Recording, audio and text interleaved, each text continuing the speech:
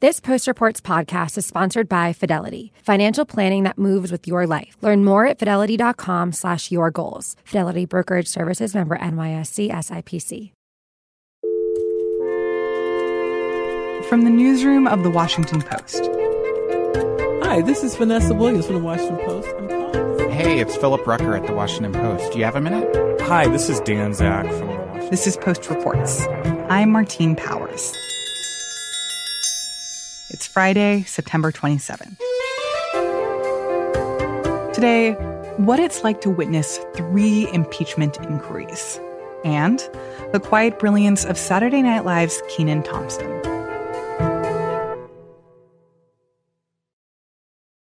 So let's start by having you say who you are and what you do.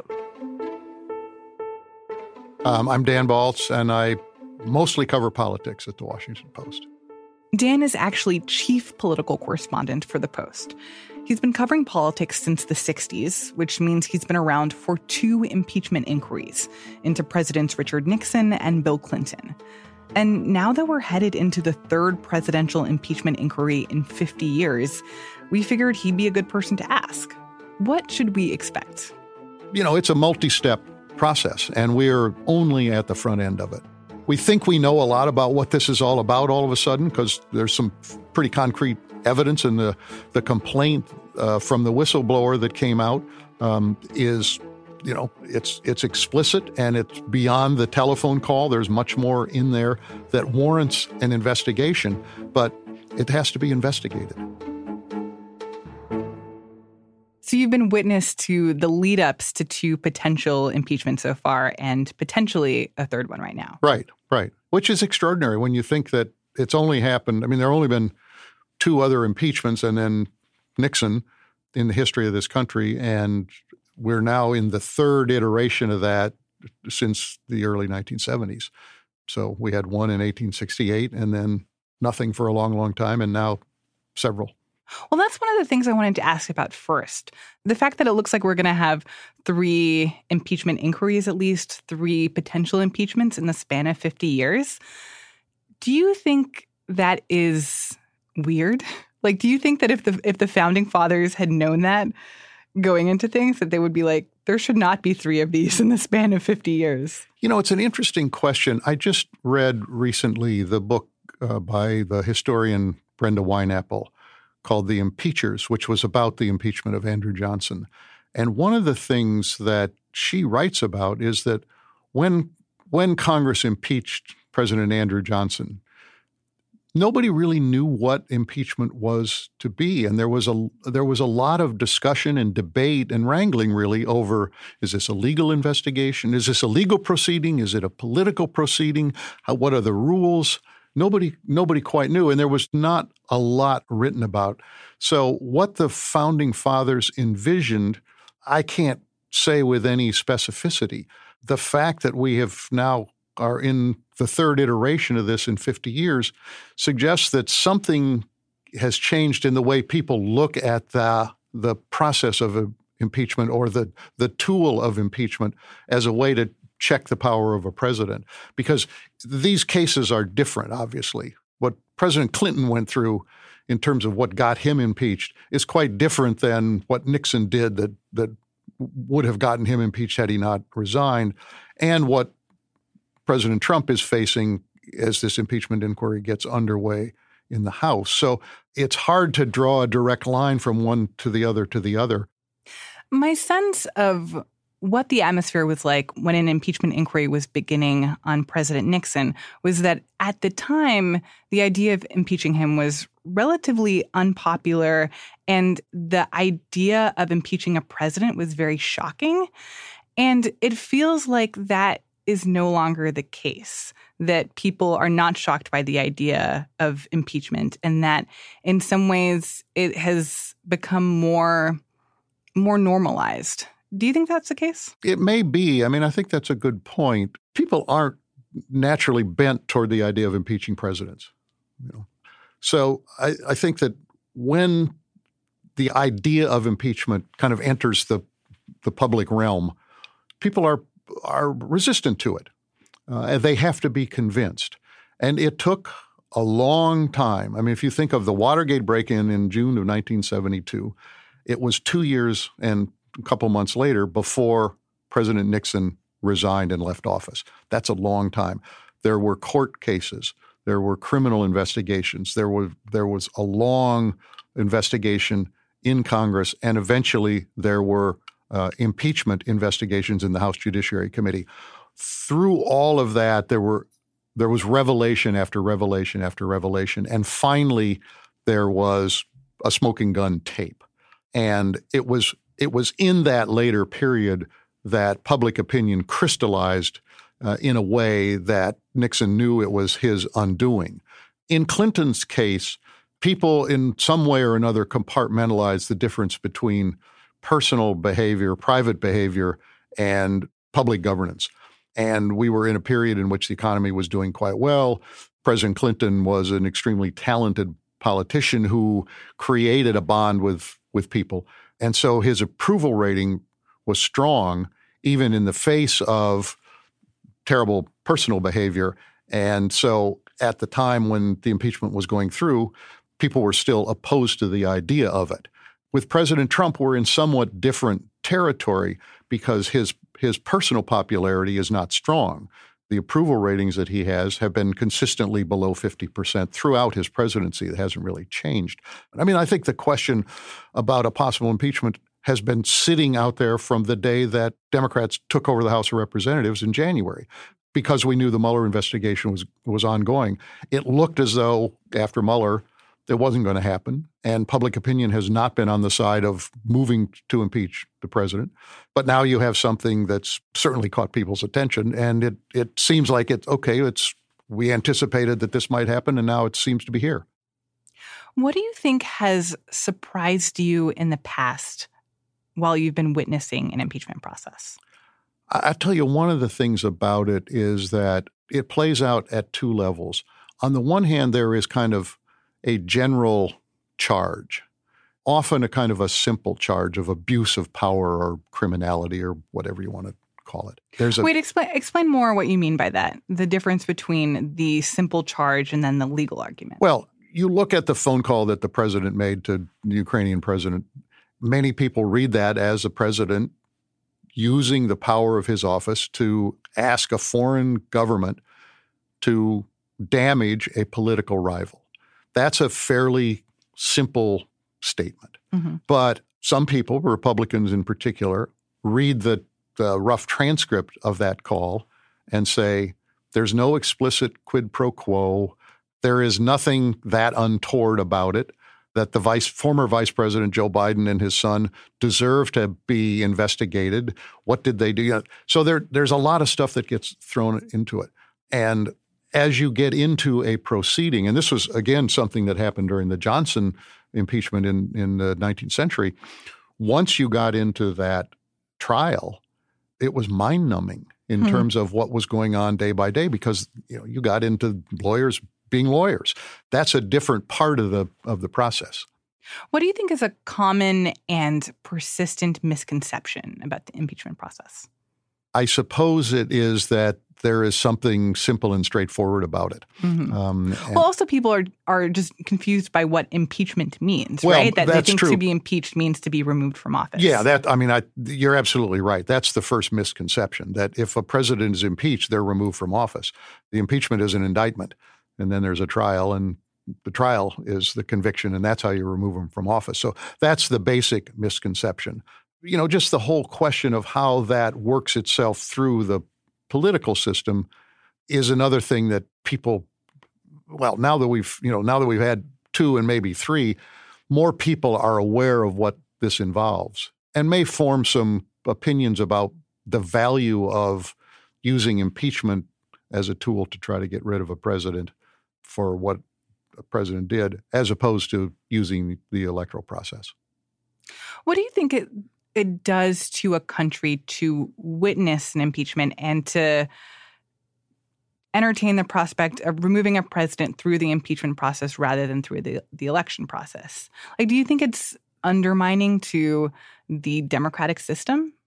Well, it's part of the democratic system. I mean, it is part of the Constitution. It's part of the process that the Founding Fathers set up. So in one way, there's nothing aberrant about it. It is a procedure that was created by the founders as a way to deal with a chief executive who had done high crimes or misdemeanors, however defined that is. I think that one of the realities is that compared to the 1970s when Nixon was going through this country is much more polarized politically. All impeachments create some polarization, but we're in such a period of polarization that the idea that this will be looked at as a kind of a clean process, an objective process, a non-political process. There's no possibility of that. And we know that from everything that has happened both before President Trump took office, but particularly with him in office. Everything is seen through those dual lenses of red and blue. And so that adds a hurdle to those who are pushing the impeachment process. It could make things worse when we think about the polarization of our country. Well, it could, and I think it's one of the reasons that Speaker Pelosi has been reluctant to move to impeachment. She's always said her measure of this is she wants some measure of bipartisan support. And up to now, that has not existed at all. We'll see as this process goes forward whether there are Republicans in the House or the Senate who begin to lend bipartisan credibility to what otherwise is going to be seen as a very political process.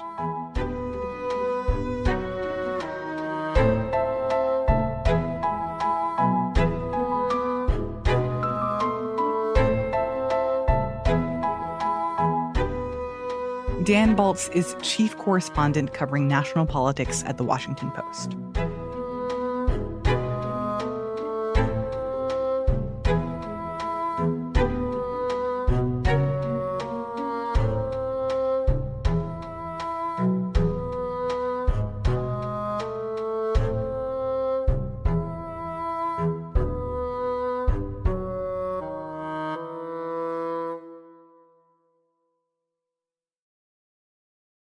I really wanted to start this interview by singing the theme song from All That. Who's stopping you?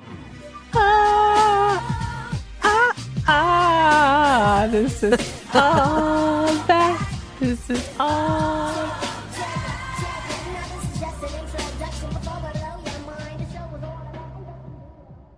Kenan Thompson is on Saturday Night Live. He's been there for 16 seasons, going on 17, longest-running cast member, but he came to fame being on Nickelodeon's All That. Everyday French with Pierre Escargot. Au grass farm a volé mes péaments rouges. A fat woman has stolen my hot peppers. Kenan Thompson grew up in Atlanta. His big role was Mighty Ducks 2 D2. Grab your gear and let's go play some schoolyard puck. Or maybe you forgot what it's like to play for real pride. And that was his big breakout. Like, at one point, he was the biggest kid star in the world. Elahe Azadi is a pop culture writer for The Post. This summer, she spent a couple days with Kenan in New York. We met up at Studio 8H. He was able to show me around the space. Look at it, all empty. It's crazy. Look at that. There was a lot of activity in the building because there's a bunch of late night shows that are shooting at this time. But then when we walked over to SNL, it's very quiet because it's summer. They were off. So these, like, those two stages will be apartments or, you know, any kind of like conference, office. And he was able to just stand up in the stadium seating bleachers. Basically, they look like baseball bleachers. We are in the audience, the back of the audience of the great Studio 8H. If the host came out and looked up to its left, we would be waving at him. That studio is where Kenan really made a name for himself, with sketches like the one about a crazy BET talk show. Ooh-wee. What up with that? What up with that? Then there is his impression of the Red Sox player Big Papi. Big Dominican lunch with Big Papi. Then there was Kenan as the host of a black version of Jeopardy! Welcome to Black Jeopardy! The only TV game show where the audience is in church clothes. And during his last 16 seasons on SNL, Kenan has quietly become representative of what it means to be successful in comedy today. For me, it was like I would always want to represent hard work and dedication and professionalism and just focus on the fact that the world needs to laugh, but also trying to move the culture forward and stuff like that, and being a great representative for the culture, because I am the longest running cast member on Saturday Night Live, and I am an African-American male, and I think that's a cool stat for America. So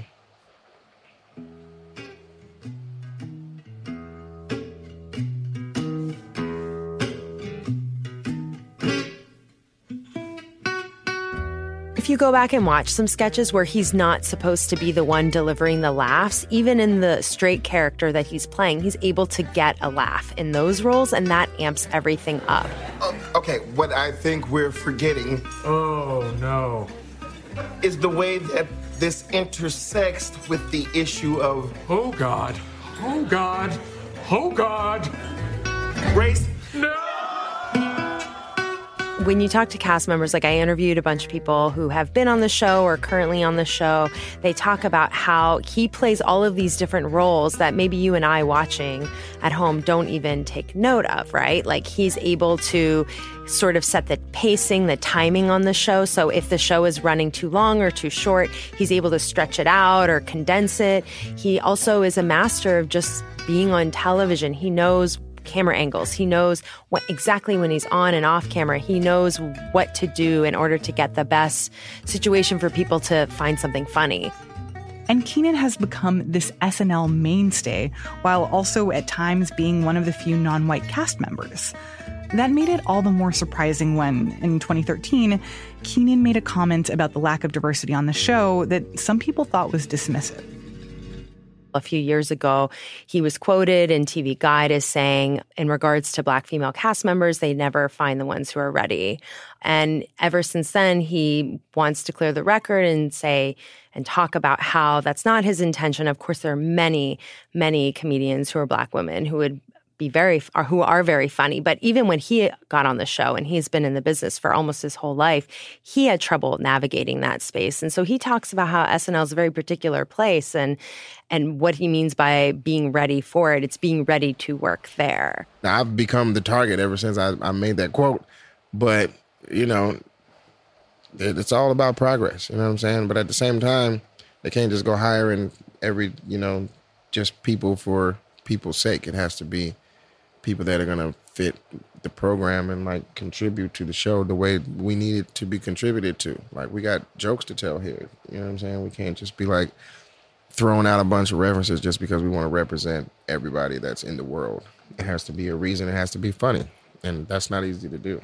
Yeah, and since that quote, shows hired more Black women and writers and performers. But looking back, would you have done anything differently or said anything differently? I don't regret what I say because it's what I think in the moment, and it's me being myself. You know what I'm saying? And like, if people want to misconstrue that, that's got nothing to do with me. I know I'm a good person, so it's been, shown and proved track record-wise over and over again, like what kind of person I am. You know what I'm saying? So I feel fine that I was targeted at the moment, but the outcome of what happened, I knew that was going to happen. I was like, well, whatever. If I got to be the villain, then I'll be the villain, and it'll open up doors and blah, blah, blah.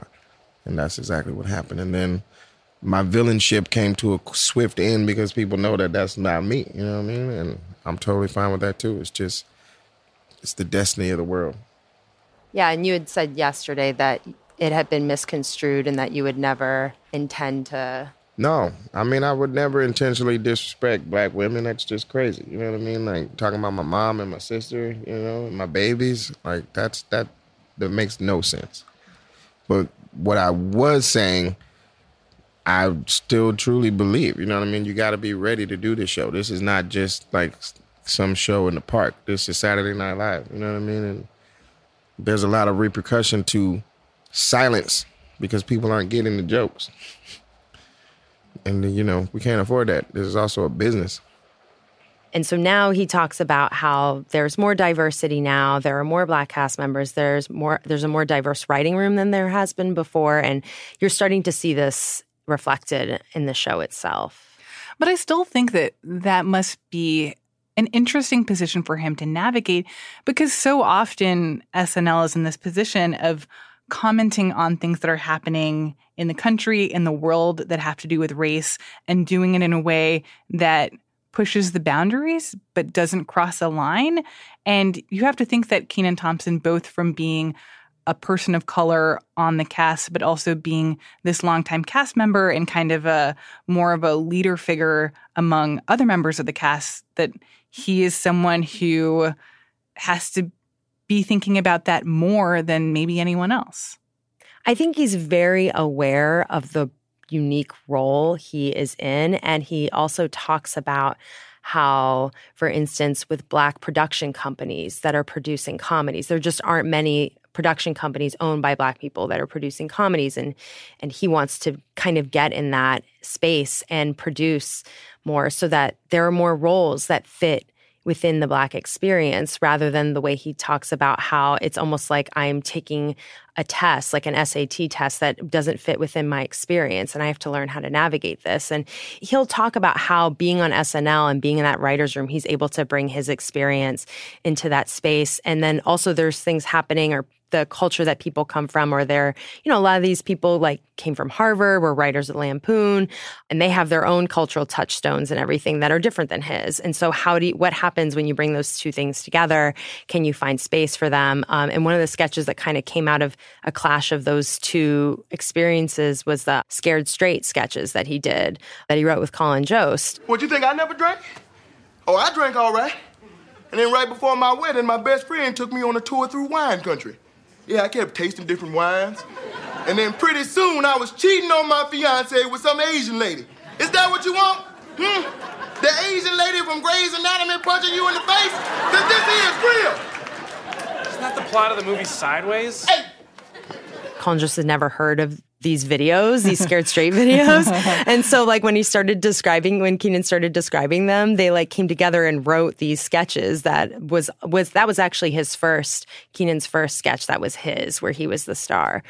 Kenan Thompson has been in the spotlight since he was a teenager, since he was 14 years old. And he has also been in spaces where he is one of few Black performers and is aware and conscious of what that means and comes with it. And especially because this is a problem that SNL continues to be facing in terms of issues having to do with casting or diversity. Like even recently, they announced that they were going to be hiring a new cast member, Shane Gillis, who they ultimately had to unhire because he had been on his podcast using racist language that people demanded that he not be on the show. And so it's still a problem that SNL is dealing with that I would imagine Kenan Thompson also has to be aware of.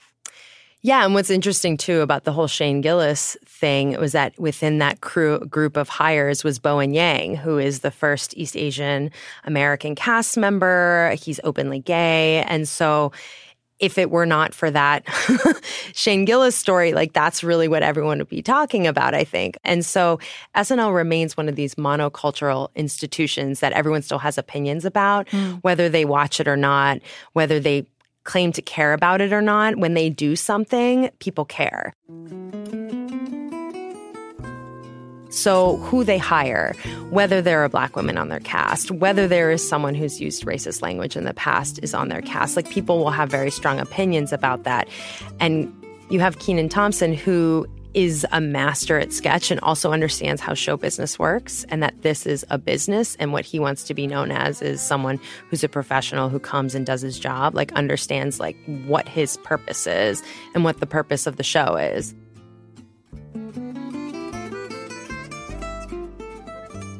Elahe Azadi is a pop culture writer for The Post. The 45th season of SNL premieres this weekend.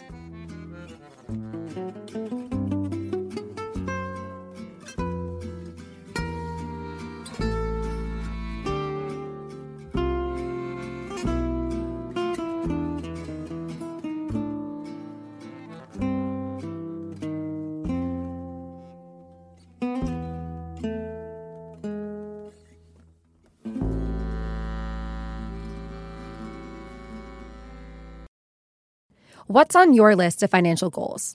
Buying a new house? Strengthening your retirement plan? All of the above? Whatever you're saving for, Fidelity Personalized Planning and Advice can help you reach those goals with digital planning plus one-on-one personal coaching, all with low, transparent pricing.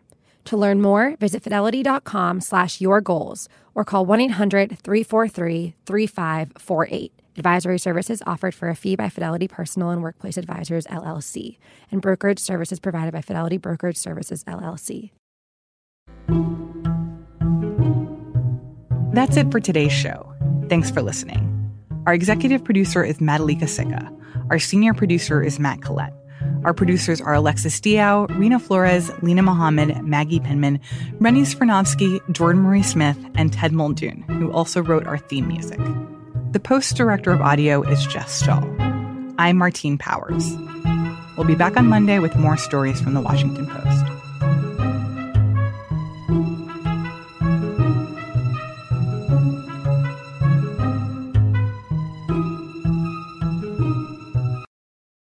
What's on your list of financial goals?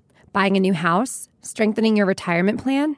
All of the above? Whatever you're saving for, Fidelity Personalized Planning and Advice can help you reach those goals with digital planning plus one-on-one personal coaching, all with low, transparent pricing.